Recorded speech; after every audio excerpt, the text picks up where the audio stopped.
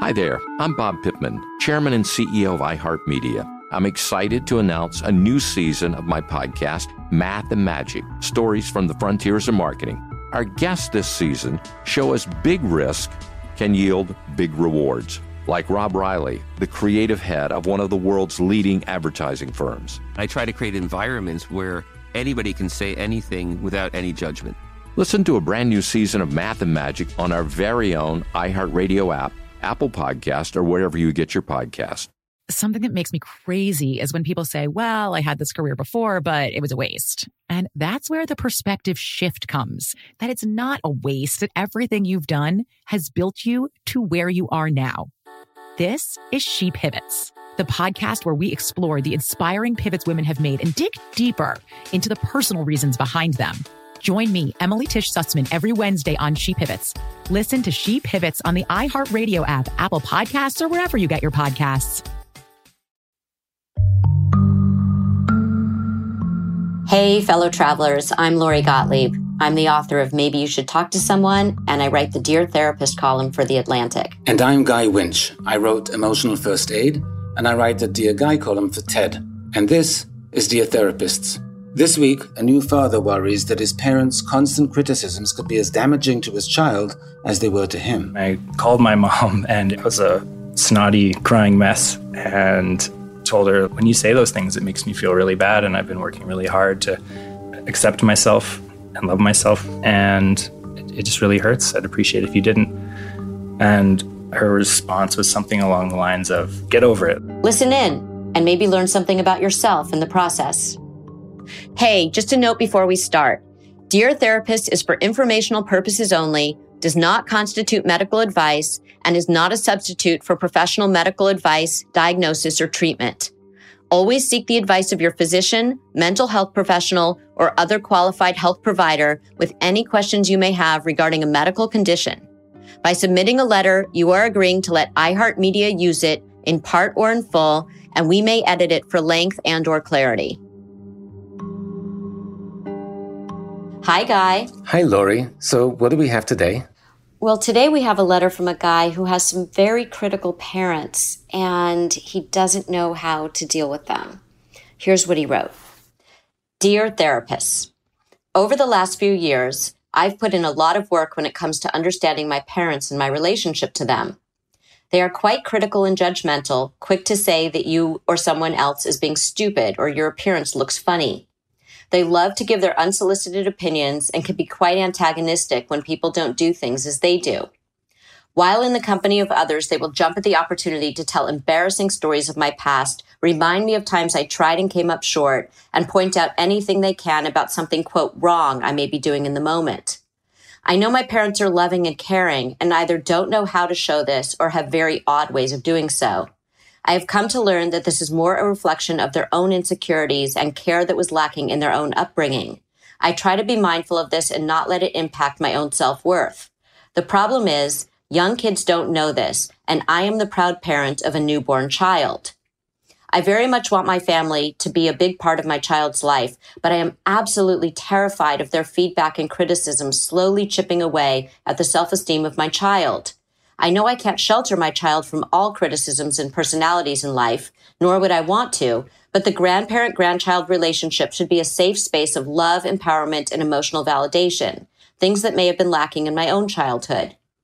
My parents are also of the generation where they think tough love and harsh criticism builds healthy, resilient adults. They like to go on at length about how we're all sensitive millennials now. In the past, when I've tried to make it known how their words and actions made me feel, it sometimes came with an apology, but not without an added, but you're too sensitive, or you think you've got problems? I worry that any concerns I voice won't be taken seriously, or worse, that they'll be stubborn and double down with their dated my house, my rules attitude.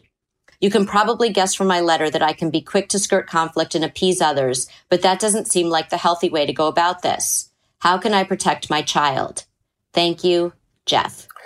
So the transition to parenthood, right? When you have your first child and you transition to being a parent, it brings up pretty much every psychological conflict you might have had ever in your life, because it brings up your feelings about the parenting that you received from your parents, what kind of parent you will be. It radically changes your sense of identity.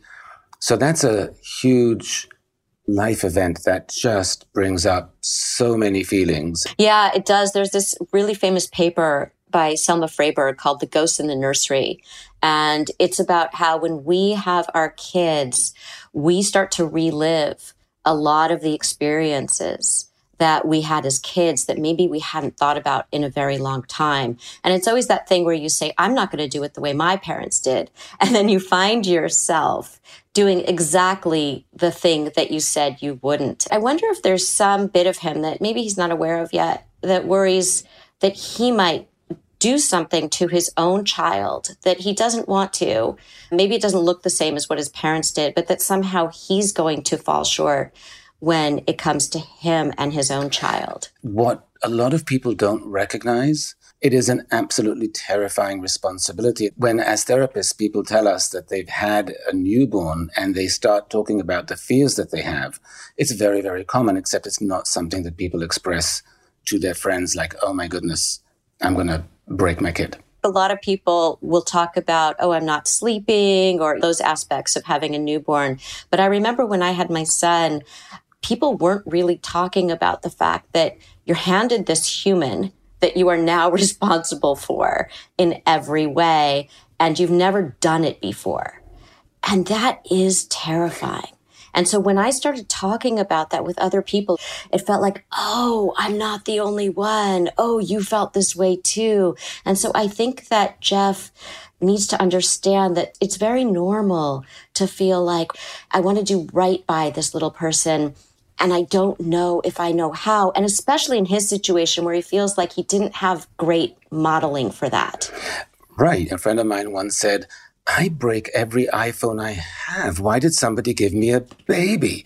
I know. It's like, I can't even take care of a plant. Right. And now I have this human. Well, let's go talk to him and see what we can do to help him with the situation with his parents. Yes. This is Dear Therapists, and we'll be back after a short break.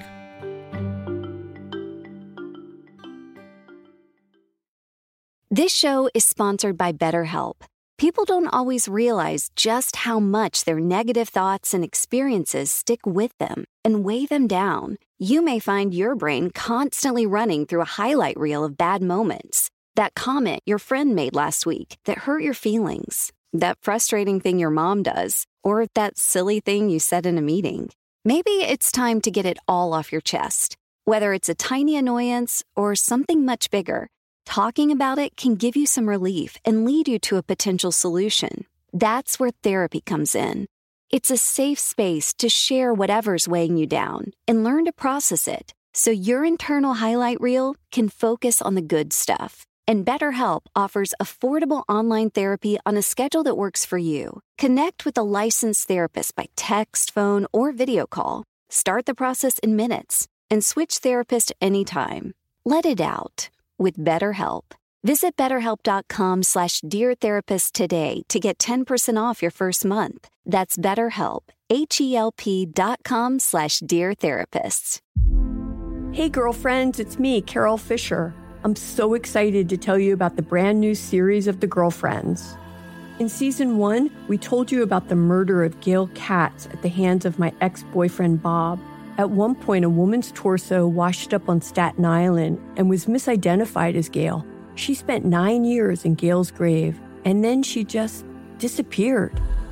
It's almost like it's become this moral obligation to find her. And that's what we're going to do. Find this missing girlfriend and tell her story.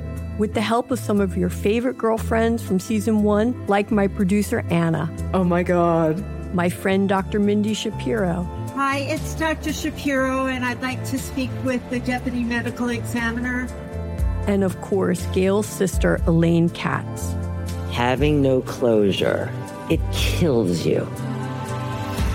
Join us as we try to solve a 35-year-old cold case. It's not going to be easy, but it's going to be one hell of a ride. What? I can't believe this. Listen to Season 2 of The Girlfriends, Our Lost Sister on the iHeartRadio app, Apple Podcasts, or wherever you get your podcasts.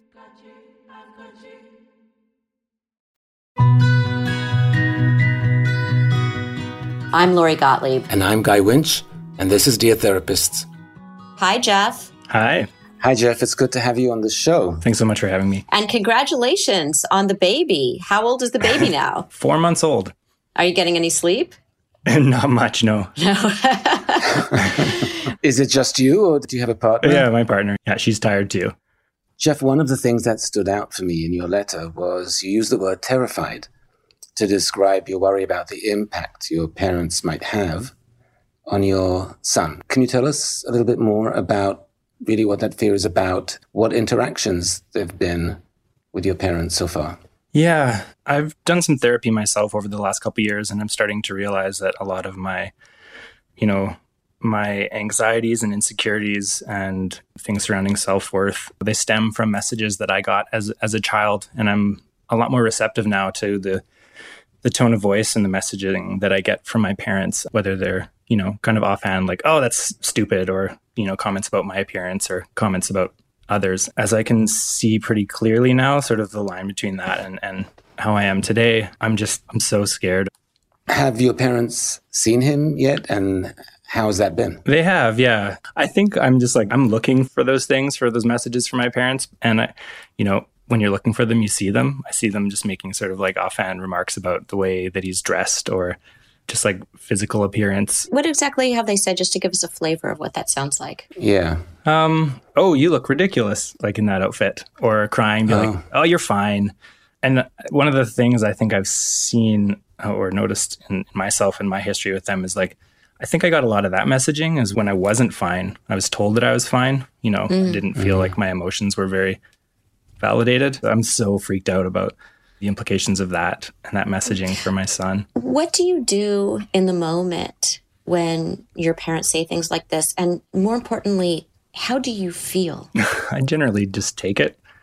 When it really gets under my skin, I respond sometimes maybe not the best way, just kind of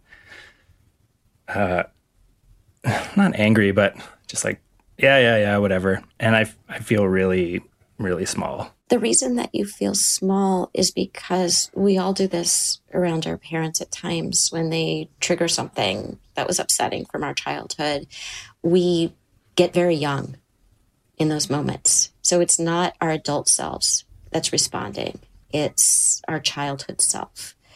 And when you even just minimized your feeling a second ago, you said, they sort of tried to tell you, no, you're not feeling this. You just did that to yourself. You said, well, angry. No, not angry. I'll bet you get pretty angry. Yeah, totally.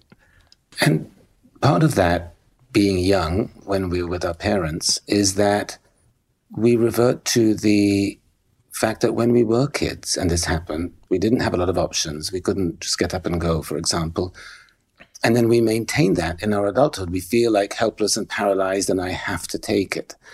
Part of what happens when we get into that young mental space because we're with our parents and we revert back to childhood is we feel as helpless and lacking in resources as we did when we were indeed helpless and lacking in resources, even though now we're not. Mm-hmm. How much you can identify that feeling of helplessness, and that you just have to take it because there's not much you can actually do as an adult. I feel that fully. Yeah, 100%. And I don't want to rock the boat with them. And I see how this is problematic, but I don't want to make them question how they raised me and feel bad in that sense. They don't necessarily have to feel bad, but why not alert them to the fact that you didn't and still don't like to be spoken to that way? Because I know how much it would hurt me and how terrible I would feel if I got that messaging from somebody. There's a lot of blurring of the lines between how your parents would feel, how you would feel, and how your child might feel. And so you're saying, I wouldn't like it if my child grows up and says that to me. There's a way that patterns in families are passed down through the generations based on how each generation is raised. And I wonder if you could tell us a little bit more about your parents and what you know about their upbringing. Yeah. My father, he was raised in a family. His father was in the Second World War, and he came home, started a family. And my dad just mentioned one time that he basically just said, I was a tank driver in the Second World War. Don't ever ask me about it again. So, emotions, things like that, not spoken about in that family, nor were they in mine. And my mom, her father passed away when she was in her 30s from alcoholism. So, right. If there was alcoholism in the family, there probably was a lot of erratic behavior or secrets or instability in some way. Probably, yeah. And so she probably didn't have a lot of space for her feelings as well. Mm-hmm. So there's a lot of similarities between how you felt as a kid and probably how your parents felt as children. That makes sense.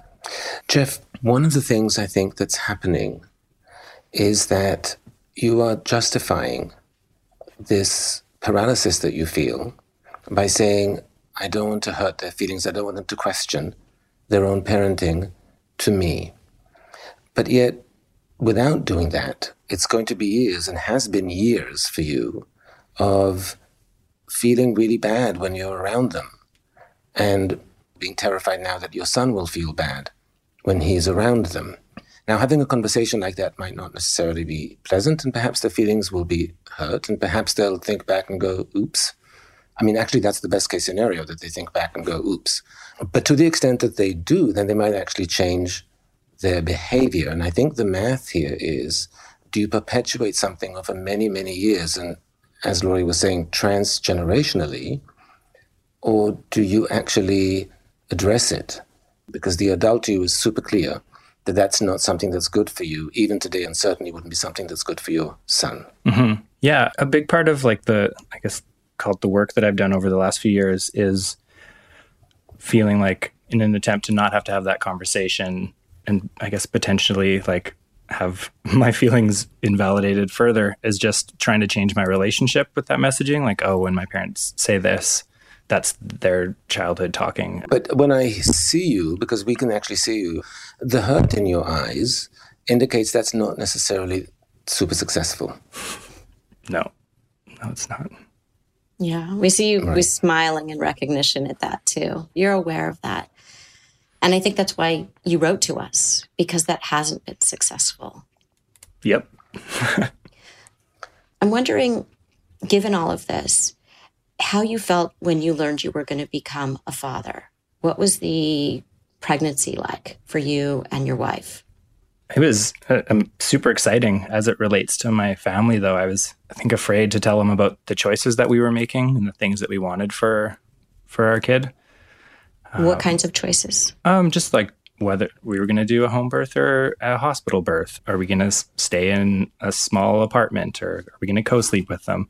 My parents are really quick to give, advice and snap judgments. Just to avoid that, I just didn't really tell them much about the things that we were doing, because I just wanted to be free to do the things that my partner and I wanted to do. Right, except you weren't exactly free, because you were trapped by having to edit yourself.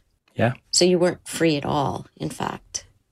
What I think about is that you say in your letter you really want your child to have a close relationship with his grandparents. And I think you want to have a close relationship with your parents, but a different one. And if you avoid them by, we're not going to tell them what we're doing with the baby, I'm going to edit myself around them, because if they make a comment, it will devastate me, or it will make me question myself, or it'll leave me in a funk for 2 hours.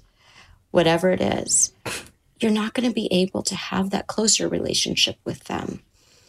And having a baby is a real transition and a really good time to redefine relationships for the better. And what this really does is it really kind of forces you to emotionally move into the adult space and say, wait, I'm the parent now. I'm an adult now. And so how can I be more of an adult around my parents? So when your parents say, we use this method with you because we think that tough love makes people more resilient, and you're just a sensitive millennial. Well, guess what? I guess it didn't work because you are sensitive. So it didn't make you more resilient.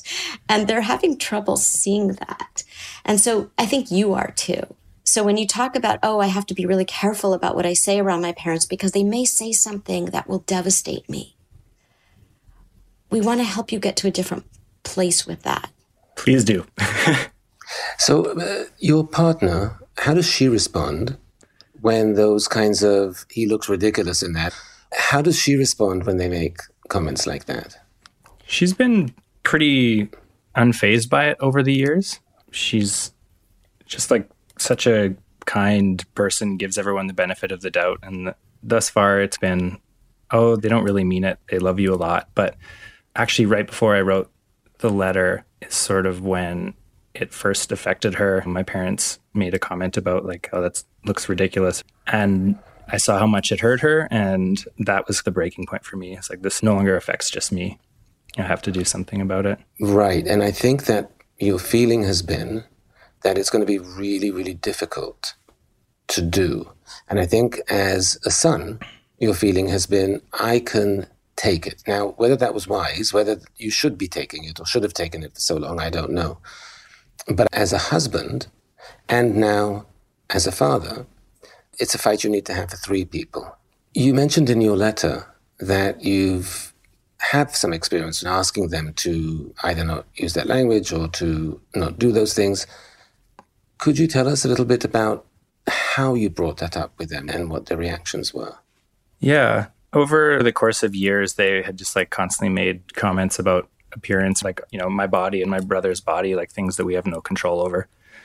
There was one night, actually it was my partner Liz, we left and she was like, it's not okay that your parents say that. I think you're beautiful.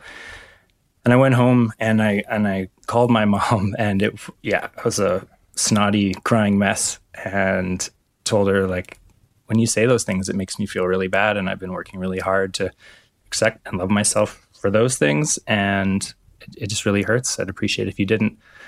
And her response was something along the lines of, get over it. And she hasn't mentioned it since then.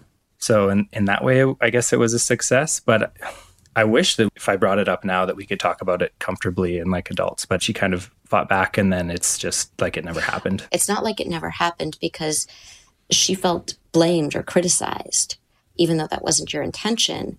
And yet she got the message because she hasn't brought it up since. So the conversation did happen, but she gets so injured. She doesn't hear, I feel hurt by this. What she hears is, you were a bad mother. And that's where she starts to defend herself. But she heard it. And so that's a start. That's an opening that gives us a little bit of hope that maybe something different can happen. Yeah. And that's how I deal with things. You know, if a friend comes to me and is like, hey, it upset me that you couldn't come to this thing, or I'm like, oh, I'm a terrible friend.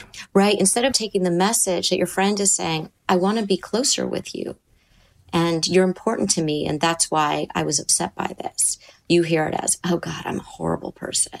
I think your mom does something similar where instead of saying, oh, my son wants to be closer with me, she hears, oh, I'm a terrible mom. Yeah. And I think one of the big reasons I struggle so much with talking about it is I look at my mom and in so many ways I see myself. In what ways do you see yourself? Mostly in the ways that she responds to criticisms like that. She kind of shuts down and I shut down. But you get defensive and say things like, oh, you think you've got problems. No, I just shut down. You shut down and self-flagellate, right? Do you do this with Liz also? Like when she has something to bring up with you, how do you respond to her? We've just had such open, honest dialogue from day one that I feel comfortable bringing those things up. I'm trying to get better at talking about my needs and my boundaries. And there's been a couple times where I've mentioned them and then the next day feel really guilty. But generally, it's a very healthy, open conversation. That's great news, though. It is great news. That you found someone who makes you feel about yourself so differently than your parents did is lovely. It feels really great, yeah. Yeah, we see you tearing up. It's really meaningful to you. That phone conversation, that example you gave us with your mum, do you have an example with your dad? I've never really talked to him about any of that kind of stuff before. Called him out on things. He does like to point out past mistakes and, off the cuff, just, you're so stupid. And I definitely I'd take it. So this would be new territory for you to bring it up with him. Yeah. He responds the opposite way to my mom. He'll explode. He'll just get angry and kind of run off. What about your brother? How has he dealt with this as he's grown up? I have 2 brothers, and they've both kind of said, they say those things because they want the best for us. They want us to succeed. But do they own the fact that it's very painful, as you do? No, not at all. Do they have kids? Is this the first grandchild? Yeah, it's the first one. It sounds like there's this sense of isolation too. Sometimes when you grow up in a household and there's something about the way that you felt heard or unheard, and everybody else in the family is sort of like, it's not a big deal, right? And then you're sort of labeled as the person who is overly sensitive or problematic in some way. And so the problem becomes, it's you, because we deal with this just fine. And I think that probably makes you question the validity of what you're feeling. And so you have Liz who can say, wow, as an outsider, I saw that and I did not like the way your parents treated you. I don't like what they said about your appearance. So there's that reality check there. But I imagine that it was very hard growing up when people were saying, well, you're just sensitive. So whatever you're feeling, this hurt, this anger, buck up. Yeah. It's tough because you kind of summed that up really well. But in addition to all that, I do feel like I was maybe like the hard kid in our family. At least I'm reminded that I was a lot. Because you had feelings? Probably. I struggled in junior high. I dealt with anxiety and I was depressed. I was bullied. Didn't have a lot of friends in elementary school. When I was really young, like my son's age, apparently I cried a lot. My parents will tell me like how terrible I was as a kid because I cried so much. On more than one occasion, they've told me like they considered putting me up for adoption, which I'm like, holy shit. Like, what kind of things were you telling me as a kid that They told you that as a kid? They told me that as an adult. But they actually said that. We were thinking at some point of putting you up for adoption because you were crying so much. Yeah, or that I was just like such a hard child. So you were basically labeled difficult early on for being human. As you know, you have a baby yourself. Babies cry. That's how they communicate, in fact. That is their survival mechanism. So if a baby is uncomfortable in any way, they're hungry, they're tired, they're saying, hey, I need help, come here, comfort me. That's the only way they can communicate. And so it sounds like from even being a newborn, your parents were saying, we don't want that kind of communication. We want happy, pleasant communication. And anything else is, quote unquote, difficult. And I wonder what it's like for you now when your son cries. What comes up in you? Just like be patient with him and hold him and tell him that it's okay and that I love him anyways. Do you notice why you said, I love him anyways? Like, I love you despite the fact you're doing this very normal thing. So just to notice how much your parents have seeped into you. It's just, you're showing him that I love you and let me help you here. I know you're calling out to me for help. And your son is not being difficult. There's not loving him despite the fact that he's crying. And I think that part of the reason that's still in you is because you haven't accepted that in yourself.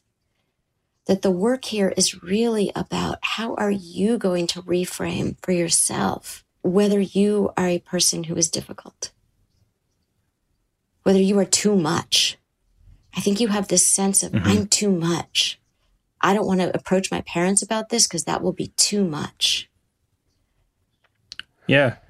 And, you know, over the last few years of realizing that I deal with normal human things and talking about them with friends, being like, oh, you know, X, Y, Z. And then the next day I'll be like, I shouldn't have told them those things. Like, I'm just like, I feel like, oh, I probably lost them as a friend because I burdened them with my feelings again. My stuff. You burdened them with your feelings? Yeah. Because that's the unfortunate legacy of your upbringing, that feelings are burdensome. They make you a difficult child, one worthy perhaps of considering adoption, because this kid has just things called feelings and they're making a mess. When you have these wounds, which you carry with you, and the wounds are still there, and you're getting freshly wounded each time you interact with your parents, there is nothing you can do to reframe that, to manage that, to dismiss it, that will make that not hurt. And I think that this idea of let me go to therapy so I can learn how to tolerate and not be too upset. When you tell me that you went home and you called your mum, and I think you said you were a blubbering, sobbing mess, and this is an adult and this is recent, it's the proof, right, that this still hurts. And it does, Jeff, because it should. Because when somebody speaks to you that way and treats you that way, especially with a history, it has to hurt. You said, yes, I think I'm strong enough to do it for my son now. I would love for you to be strong enough to do it for yourself. And your son can benefit from that, but it's you that really needs to be able to do it. You're the one that needs to be able to communicate to your parents, you guys, I can't keep hurting every time I'm around you. It's not something I want to keep doing, and I'm sure it's not something you want to keep doing. Yeah. The thing about feelings in your household was that feelings were dangerous. Feelings were messy. Feelings made people uncomfortable. And what I think your parents couldn't see because of the way they grew up, where feelings were also dangerous and uncomfortable and messy and inconvenient, was that when you had feelings, it was about them and their inability to tolerate their own feelings. So when you had feelings, it brought up feelings in them. You cried, they thought, oh no, maybe I'm a bad parent. My kid's unhappy. I don't know how to do that. I need to have my kid be happy so that I feel good about myself. And as a parent myself, I can say a million feelings come up. There's that warm, like, I want to take care of you and I want to help you. And there's also the, oh my God, the baby's crying again. When am I ever going to sleep? And like, is this normal? Is my baby healthy? Am I doing everything right? You know, all of those things are coming up. And to be able to sit with those feelings, you have to really move into that place of, I've dealt with my childhood and I'm making sure that I'm separating out my own relationship with feelings that was in my house when I was growing up with how I feel about that now. And your parents hadn't done that work, so they weren't able to do that. But you have begun that work, and you do have the opportunity to do that. And so you won't be in this place of overcompensating, like, okay, so when my son is crying, I have to only feel like these warm, loving feelings toward my child. You can also feel, this is really hard. I can't believe the kid is crying again, right? Like, that's okay to feel that. You know, you'll respond to your child and you'll hold him and feed him and change his diaper, whatever needs to happen. But you can also say to Liz, like, you know, hey, you got this one, you know, or she'll say to you, you got this one, right? And that's okay to have these moments of, you know, God, this is really hard. I wish this kid would just leave me alone for an hour. And also love your kid with, you know, every fiber of your being. And both of those things are true. Your parents couldn't integrate those two things.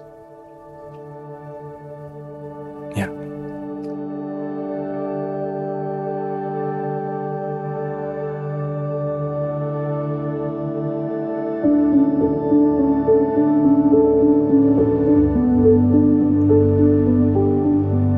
We do have some advice for you, and I think what we need to preface and say is that what's important here is what you can message to them, the clarity with which you'll do it, and the follow-up, which will be necessary to maintain it. The mark of whether they hear you is not going to occur in the moment.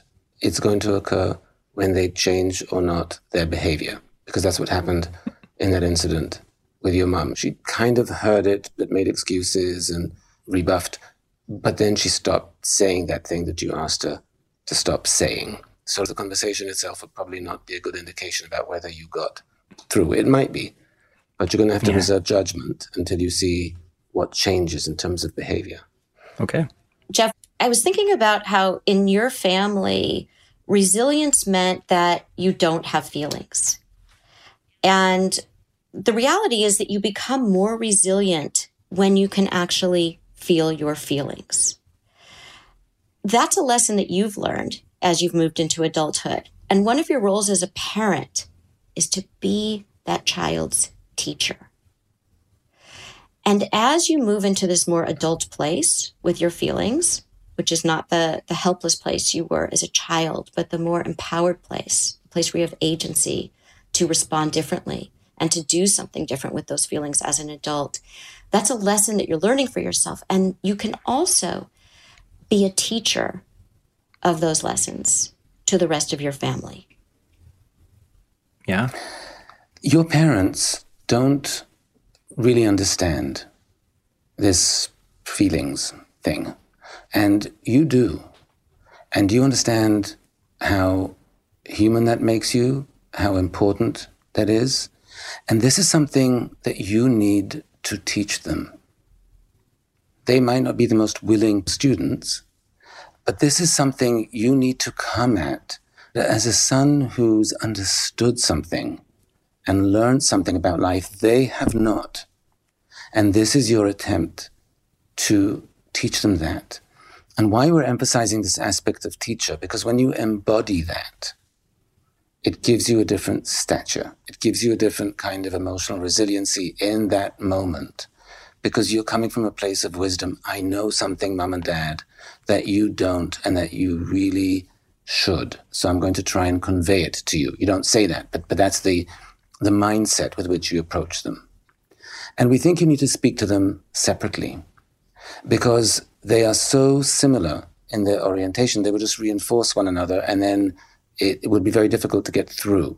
So we think you should start with your mum and then talk with your dad soon thereafter. We'd like you to say, Mum, being a dad myself has given me a lot of thoughts about my life, and I recognize really clearly that you and Dad thought that by issuing these kinds of comments and criticisms, I should be able to take it and it will toughen me up. But as you know, I'm a sensitive millennial. So that didn't quite work. And then you'll say, and I am so glad it didn't. Because I can experience my feelings and I can be in touch with them. And because I am, I have a request for you. I want to feel closer to you. And I want my son to feel close to you. And so I need you to change your strategy. I need you to understand that when you criticize me and put me down, even if it's sometimes jokingly, it actually hurts. And I don't want to hurt when I am with you. And I know you don't want me to. So I'm asking you to do something really difficult, and that is change a habit you have. And I want you to, instead of pointing out deficits, I want you to be supportive. I want you to be loving. I want you to be encouraging. Those are the things I want to hear from you, and those are the things I want my son to hear from you. And you can say to them that those comments don't make me stronger. They actually make me weaker. When I feel your love, your approval, your appreciation, your respect, that's what makes me stronger. Hoo boy. Can you tell us more about the hoo boy you just kind of uttered there? I'm just going over all the things in my head of like how they're going to respond, which I shouldn't, because that's what's kept me from saying things in the past. But when you do go over that in your head, it makes you feel what? So scared. Scared? Yeah. What's the scary thing that can happen? Just having them not be receptive to it or downplay it or. And if you are a teacher, Jeff, are you scared if your students don't quite get it yet? Is that a scary thing? Nope. Right. It's not. And you're a teacher here. It's so hard to break out of the child-parent thing and see them as an equal adult where I can teach. They're not equal. You are a teacher to them, is my point. And that's the point. If you try to see them as equal, it's difficult. You need to see them as not knowing something very fundamental that you do. And Jeff, this is not a one-time lesson. This is a lesson that's going to have to be repeated. You're going to have to assume this role with them for a long time. And it's time you did assume it, because somebody should. Right. So instead of approaching them from that place of, like when your mom hurt you before, we're not saying don't feel that. You will feel what you felt as a child. That's okay. It's normal to feel hurt when somebody says something hurtful, especially people that you love, especially people that you feel like they're not seeing who you are or appreciating who you are. And so instead of responding from that place, it's very tender for you. And it takes you back to that old state of mind that I can't do anything about this. You are a parent now, and you have choices. So if they don't heed what you say, in the moment when something happens, like they say, oh, the baby looks so funny, you may have to, for a second, be the child in your mind, go through that in your mind. Okay, here's my reaction as the helpless child. But now I'm a teacher, and these people need me to teach them something. And you can say very gently, I'm reminding you that it would feel so much better if you would say, hey, he looks so adorable. Those comments would make me feel stronger, would make my son feel stronger, and would also bring us closer to you.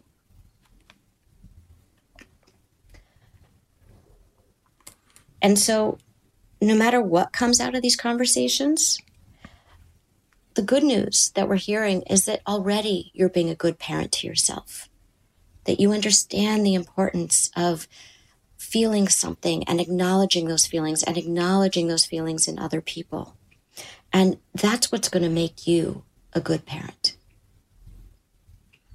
To yourself, to your son, and to your parents who need a little bit of reparenting. All right. Yes. Jeff, one more thing.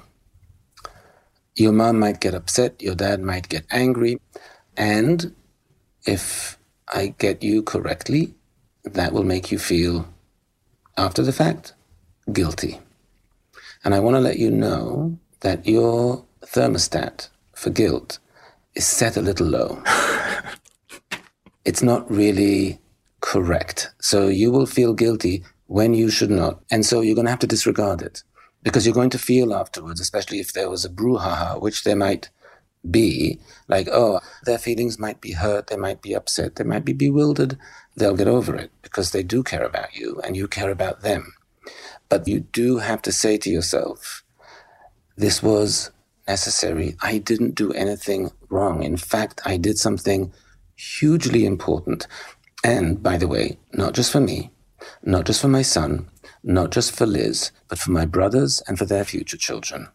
Because I'm wise enough to be the teacher here, and I'm taking that mantle.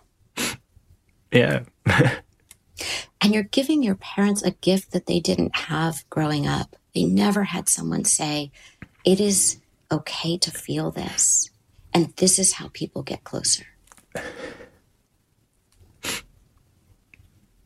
Yeah. Sorry. Yeah, see, we just apologizing for your tears. That's that message that you got, that it's not okay to feel. So how do you feel about trying this week? Oh, I so don't want to, but I know that it's necessary. Yeah. Well, so when you say I so don't want to, who's talking? The child or the teacher? The child, of course, the child. Okay, so I want to ask the teacher. Yes. How do you feel about trying this out this week? Knowing what you know about life and how important this lesson is. I recognize the importance of it.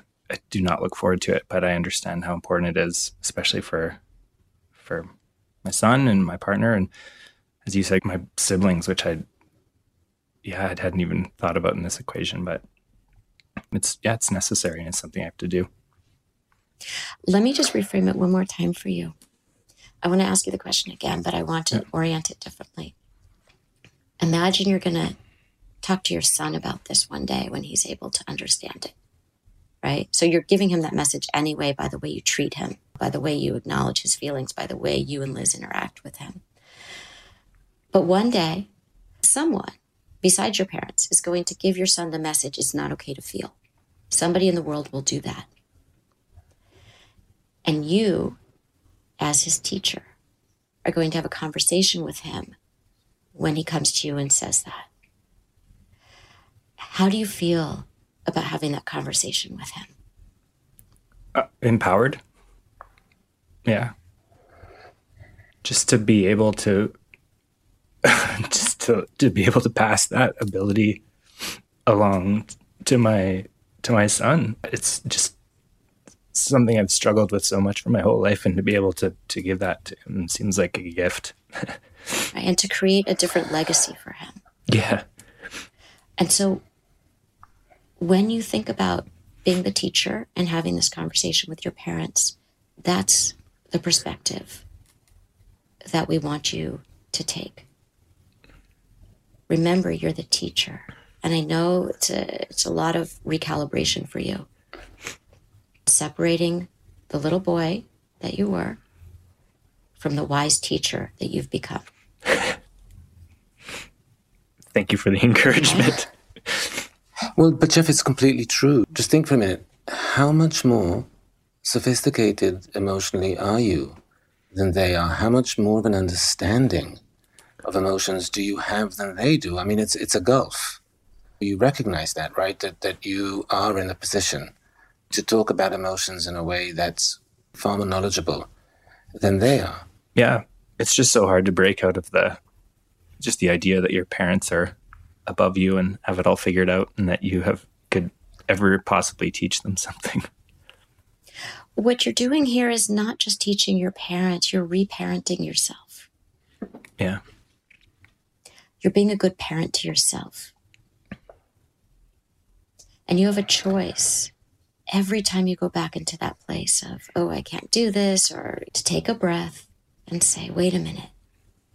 I need to learn how to be a good parent to myself, because the stakes are very high. If I can't be a good parent to myself, no matter how good my intentions are, I will not be a good parent to my son. So I have to do this first with myself in order to give my son the thing that I want to give him more than anything else in the world. Yeah, it's true. That's all I want to give him. You will do this. You will have this conversation. It will go as it will go, but you will do your best. After you've had it, and after you know how difficult it was to have, how impressed with yourself will you be? Very proud. Good. So yes, do it, and then feel really proud of yourself for doing it. And I want to say one last thing. You mentioned that time that your parents made a comment about your appearance, that it was Liz who said to you, that's not okay. And you then went home and called and said, I didn't like that, right? Yeah. And then the behavior stopped. The conversation didn't go swimmingly, but the behavior stopped. I want you to, as part of this, enlist Liz, just to let her know that you're doing this, so that you have that support going in. We want you to tell her before you make these calls, here's what I'm going to do. Here's the rationale behind it. Here is my role as a teacher. Here is how that's going to help me become a better parent to myself, which in turn will make me a better parent to our child. Here's how it's going to help you. Here's how it's going to help my brothers. And here's how, in some way, it will help my parents. I can do this. Great. Good. Thank you. Okay, well, we look forward to hearing what happens. And remember, we'll be rooting for you. Thank you. I really appreciate you taking the time to talk with me.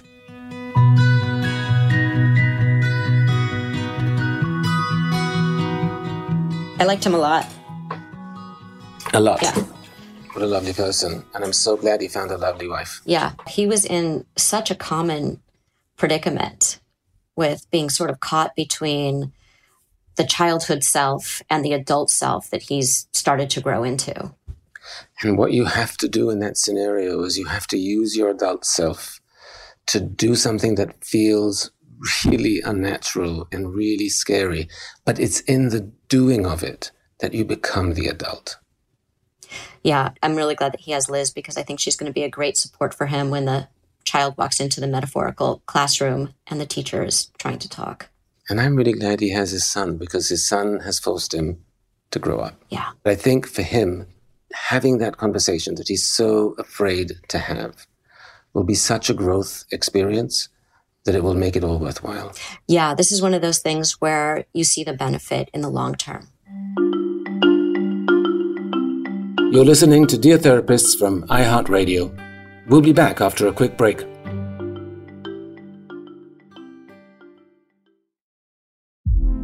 Hey girlfriends, it's me, Carol Fisher. I'm so excited to tell you about the brand new series of The Girlfriends. In season 1, we told you about the murder of Gail Katz at the hands of my ex-boyfriend Bob. At one point, a woman's torso washed up on Staten Island and was misidentified as Gail. She spent 9 years in Gail's grave, and then she just disappeared. It's almost like it's become this moral obligation to find her. And that's what we're going to do. Find this missing girlfriend and tell her story. With the help of some of your favorite girlfriends from season 1, like my producer, Anna. Oh my God. My friend, Dr. Mindy Shapiro. Hi, it's Dr. Shapiro, and I'd like to speak with the deputy medical examiner. And of course, Gail's sister, Elaine Katz. Having no closure, it kills you. Join us as we try to solve a 35-year-old cold case.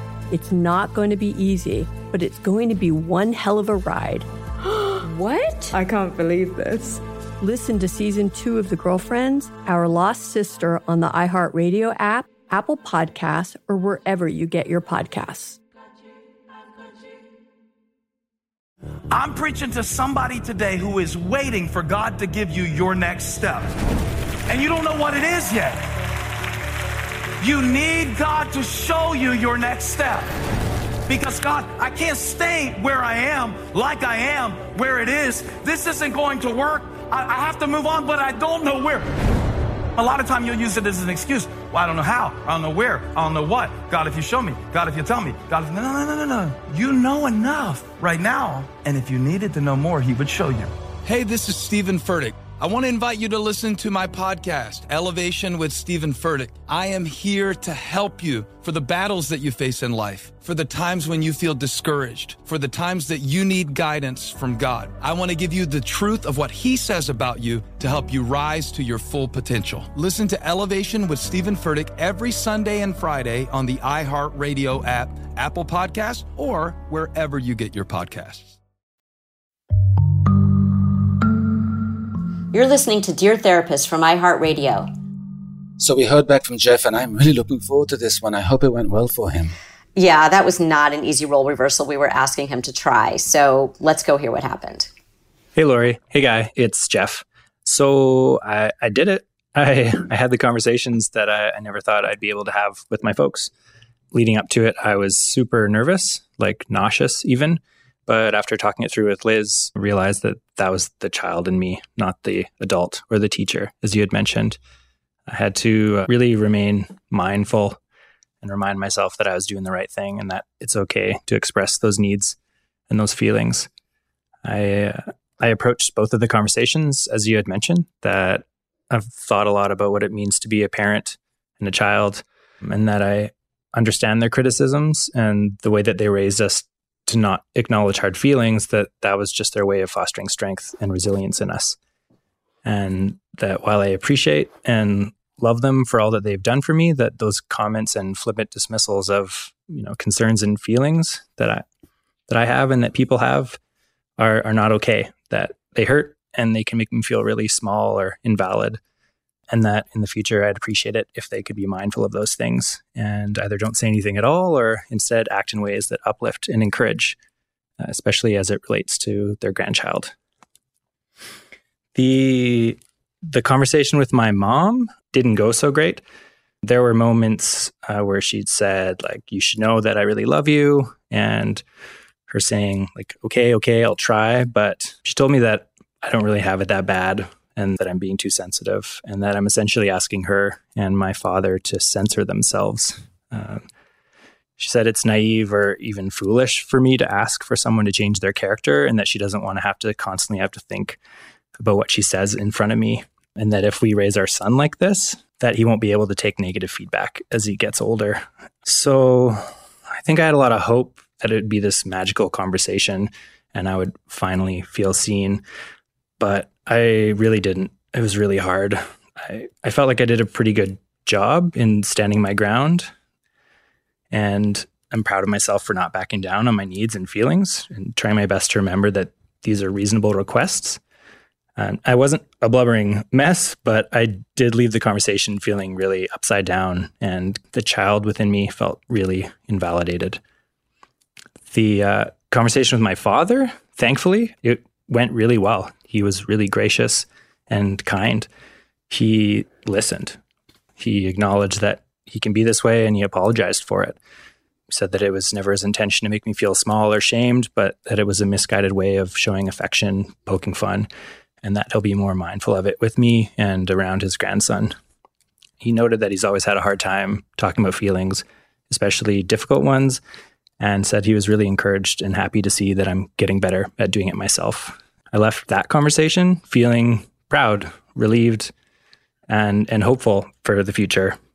I mean, don't get me wrong, I've got an emotional hangover that's going to last a week, but I feel that I've done something incredibly important for myself and for my family, laid some groundwork, so I feel more comfortable expressing myself and setting boundaries. I just want to say thanks again for helping me to see that the approach I was taking, changing my relationship with pain rather than actively working to heal, that it wasn't working for me. But you made me feel seen and heard, and you gave me the encouragement to feel like I could have those conversations with my parents and that it was normal, that I'm normal and it's reasonable to ask for those things. So thank you so much. Thanks, Lori. Thanks, Guy. Well, what people can't see is that while we're listening to this voicemail, you and I were nodding and smiling a lot. And I think that's because even though the conversation with his mother was very difficult, it still set the groundwork for some internal work that he's doing himself, where he is being the teacher. And yes, the child part of him felt wounded by that conversation, and the child part of him felt gratified by the conversation with his father. But I think when he goes back into the teacher position, what came out of it was a different way of viewing himself, his place as a parent, his place as a husband, his place as a son, and that he really has something very valuable to teach everyone in his family, but particularly himself. Yes, that conversation with his mom didn't go well. But groundwork was established, as he said. The groundwork for him to give her a look the next time she does it, and for her to give him a look, but pause and maybe not do it for the third time. And so I think that he actually accomplished more than he realized.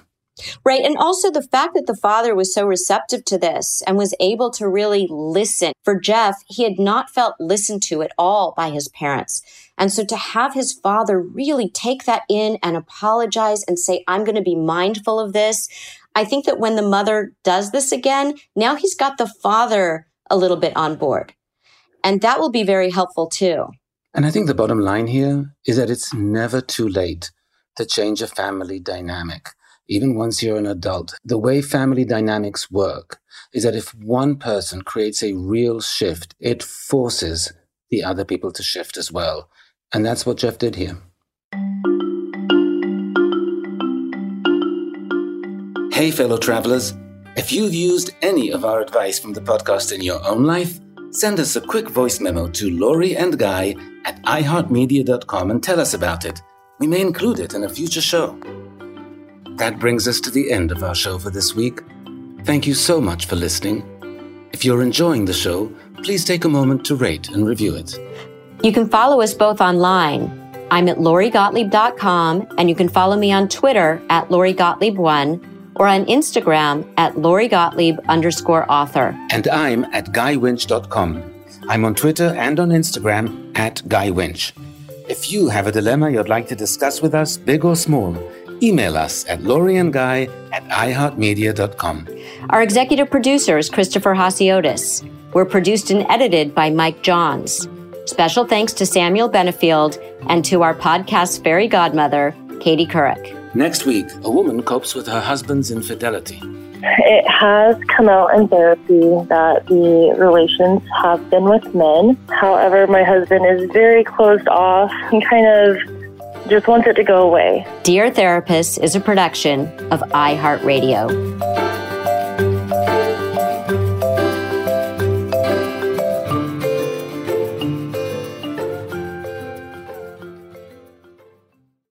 This show is sponsored by BetterHelp. It's a simple truth. No matter who you are, mental health challenges can affect you, and how you manage them can make all the difference. That's why everyone should have access to mental health support that meets them where they are and helps them get through. BetterHelp provides online therapy on your schedule. It's flexible, simple to use, and more affordable than in-person therapy. Connect with a licensed therapist selected just for you. Learn more at BetterHelp.com. That's BetterHelp.com. Hi there, I'm Bob Pittman, Chairman and CEO of iHeartMedia. I'm excited to announce a new season of my podcast, Math and Magic, Stories from the Frontiers of Marketing.